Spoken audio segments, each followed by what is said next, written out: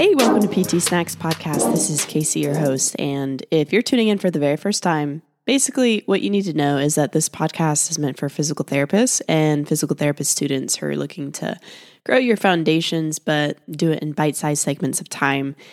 And if you missed last week, we just started on the brachial plexus, which is a bear in itself. But today we are using that as the foundation to dive more into one of the branches, the median nerve. If you need a little refresher, just go back to episode 26. But for today, we're going to be diving into more of the anatomy of the median nerve, as in what the path is that it follows, the muscles that it innervates, and then, of course, what can go wrong with it. Because a lot of times people, when they just think median nerve, they think, oh, probably carpal tunnel. And that is one option for a distal neural injury, but there's a lot others out there that can mimic it closely enough because it's the same nerve. It just, the injury might happen at different places. So we'll cover that in our differential diagnoses later. But for now, we are talking about the median nerve. So remember, the median nerve is a mixed nerve, meaning that it has motor and sensory components to it, which has to do with the nerve itself when you're looking for deficits, what to look for. So it's a nerve that has a lot to do with the functionality of the hand. So we're looking more at like the flexor pronators of the forearm, the radial portion of the hand, meaning like your thumb side, abduction of the thumb, flexing the hand at the wrist, and then some finger control too. And then so that's motor component. For sensory component, again, if your palm is up towards the ceiling, you're taking a look at your thumb, index, middle, and then the radial side or thumb side of the ring finger, and then half of the radial palm of the hand as well. And then on the back side of the hand, dorsal skin, it's on the last two phalanges of the index and middle. So remember, this is one of the branches of the brachial plexus that still has all components to it, meaning all spinal levels from C5 to T1.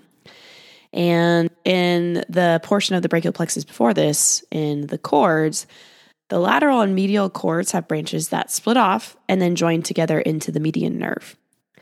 And as the nerve travels down anterior portion of the arm, it'll end up popping up medial to the biceps and brachialis, and then lateral to the brachial artery, and then enter into the forearm under the biceps aponeurosis, and then between the two heads of the pronators teres, which is going to be important later on when we're talking about differential diagnoses.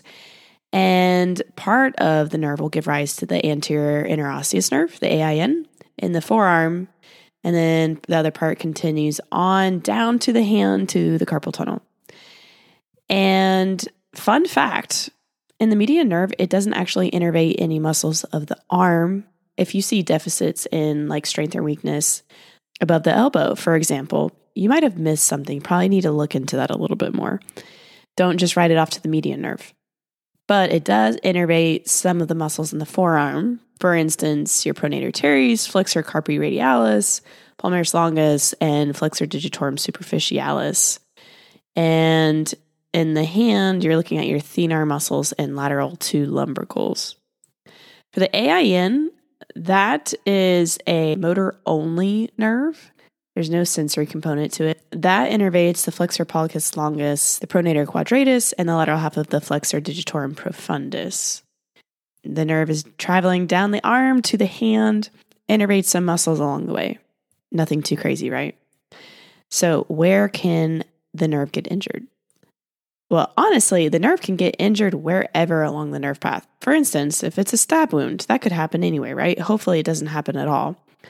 But a lot of times, if you're looking at if there's an anterior shoulder dislocation or elbow dislocation, if there's a mid-shaft radius fracture, or maybe someone had a tourniquet on them too long during a procedure or something like that, that can cause injury to the median nerve. The thing is, with those ones I just mentioned, you're probably not going to see a median nerve injury in isolation. The other nerves are probably going to be affected too. But a really common fracture that can injure the median nerve is a supracondylar humerus fracture. But you'll see with an injury to this adduction of the wrist, they are going to lose their pronators of the forearm. Their wrist flexors are going to be weak, loss of thumb flexion, thenar muscle atrophy, and then they're also going to lose sensation over the corresponding area. So when they try and make a fist, the radial digits are not going to be able to flex very well. So that's called the hand of benediction sign. And then at rest, they won't have their thumb abduction. So the loss of thumb abduction is called ape hand deformity. So that's the supracondylar humerus fracture, but you can also have injury at your AIN or compression at the carpal tunnel, which is what we're going to talk about next. So what is carpal tunnel? Carpal tunnel syndrome is when the carpal tunnel is compressed. So it's actually the most common type of nerve injury. And what happens is the median nerve, as it runs between the carpal bones and the flexor retinaculum, sometimes it gets compressed. And nerves often don't like being compressed. So after some time, the nerve will let you know that it's unhappy. So some people are a little bit more prone to this. So some risk factors are obesity. So increasing BMI is linked to increasing risk. Same with age. The older you are, increasing risk as well. And then female sex as well as a pretty big risk factor. Some others that are mentioned with a little bit weaker associations are diabetes mellitus, OA, estrogen replacement therapy, cardiovascular disease, hypothyroidism, family history of carpal tunnel, lack of physical activity, wrist ratio greater than 0.7, wrist palm ratio greater than 0.39. And then if they've got short, wide hands and short stature, apparently this is also linked to that as well. But if this patient walks in and they're presenting with some of these things, then it may be good to put this on your differential list. Now, in terms of occupational risk factors, the strongest association is forceful hand exertions. Then their symptoms, they're going to have some numbness and tingling, and a lot of times their pain gets worse at night.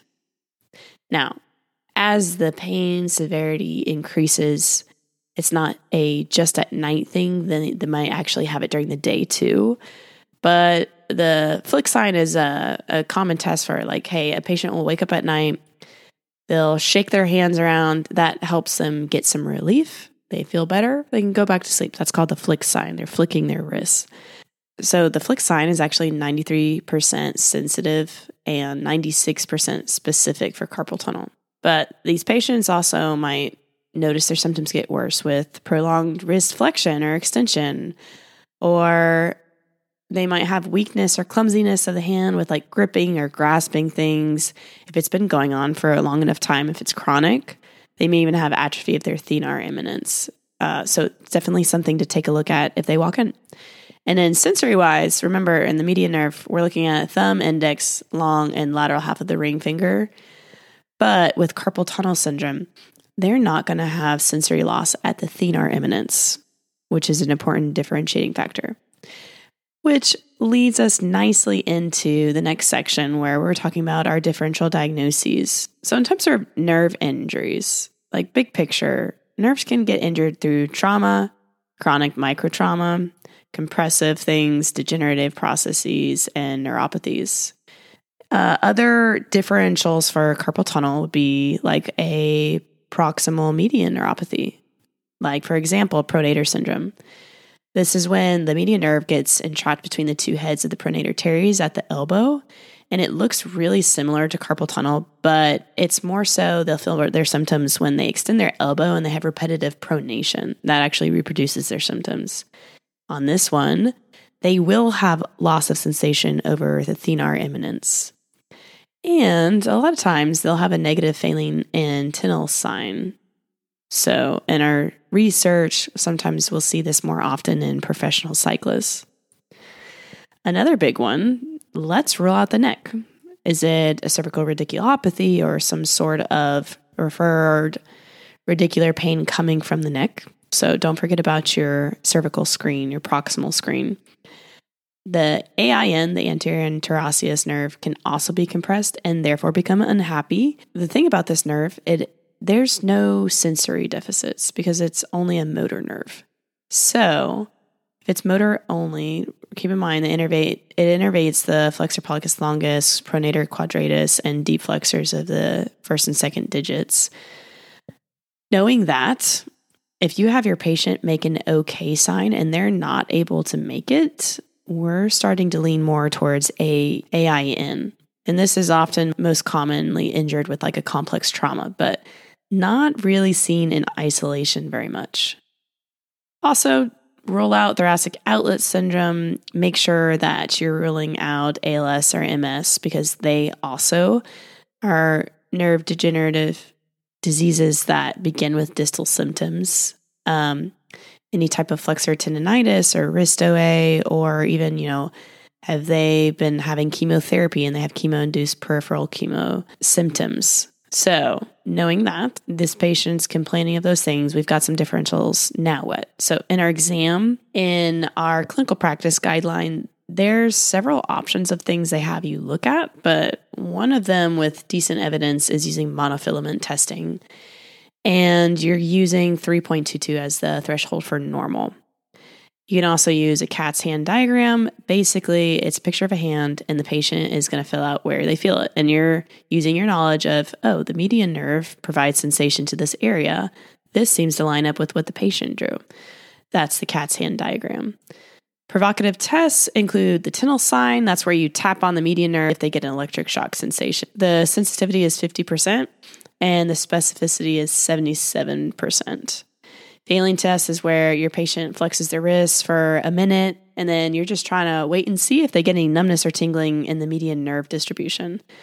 That sensitivity is 68% and specificity is 73%. Carpal tunnel compression test is basically you as the examiner are going to press your thumbs over the carpal tunnel, hold it, and apply pressure for 30 seconds and see what happens. So see if they have pain or paresthesia in the median nerve distribution. And that compression test has the sensitivity of 87% and a specificity of 90%. Some others that are cited in research, you're looking at sensory loss in the thumb, wrist ratio index more than 0.67, and then there's an outcome measure, the CTQ SSS, for carpal tunnel, where you're looking for it to be greater than 1.9. So out of these factors, more than 3 is considered acceptable diagnostic accuracy. And there's different ranges of severity for carpal tunnel. There's mild, moderate, severe, and extreme. So mild, you don't have really any motor or sensory loss yet, but you might have a little bit of numbness and tingling. Moderate, you're starting to notice some sensory loss, and then you're starting to notice your sleep is getting disrupted and maybe some mild changes to hand function. Severe, you're going to have mild to moderate weakness in the hand, and it's definitely going to change your activities of daily living. And then severe is obviously even more than that. Further diagnostic tests, they'll take a look at your EMG for electromyography and try and quantify the weakness of a muscle by stimulating that nerve and use it to be a little bit more specific in the distribution of strength loss. And that can be up to 99% specific. They may use MRIs to kind of visualize the carpal tunnel or ultrasound as well. So that is the median nerve. Are there more things that can go wrong? Absolutely. But I wanted to make sure that I covered carpal tunnel with some other differentials in there so that, again, if a patient walks in with something that has gone wrong, you are able to use best practice to differentiate what structure is specifically wrong so that you can help them. So the main takeaways I hope that you get from this episode are, where is the median nerve? What is it split into? How do we diagnose carpal tunnel syndrome, and what are its differentials? So if you have any questions at all, feel free to reach out at ptsnackspodcast@gmail.com.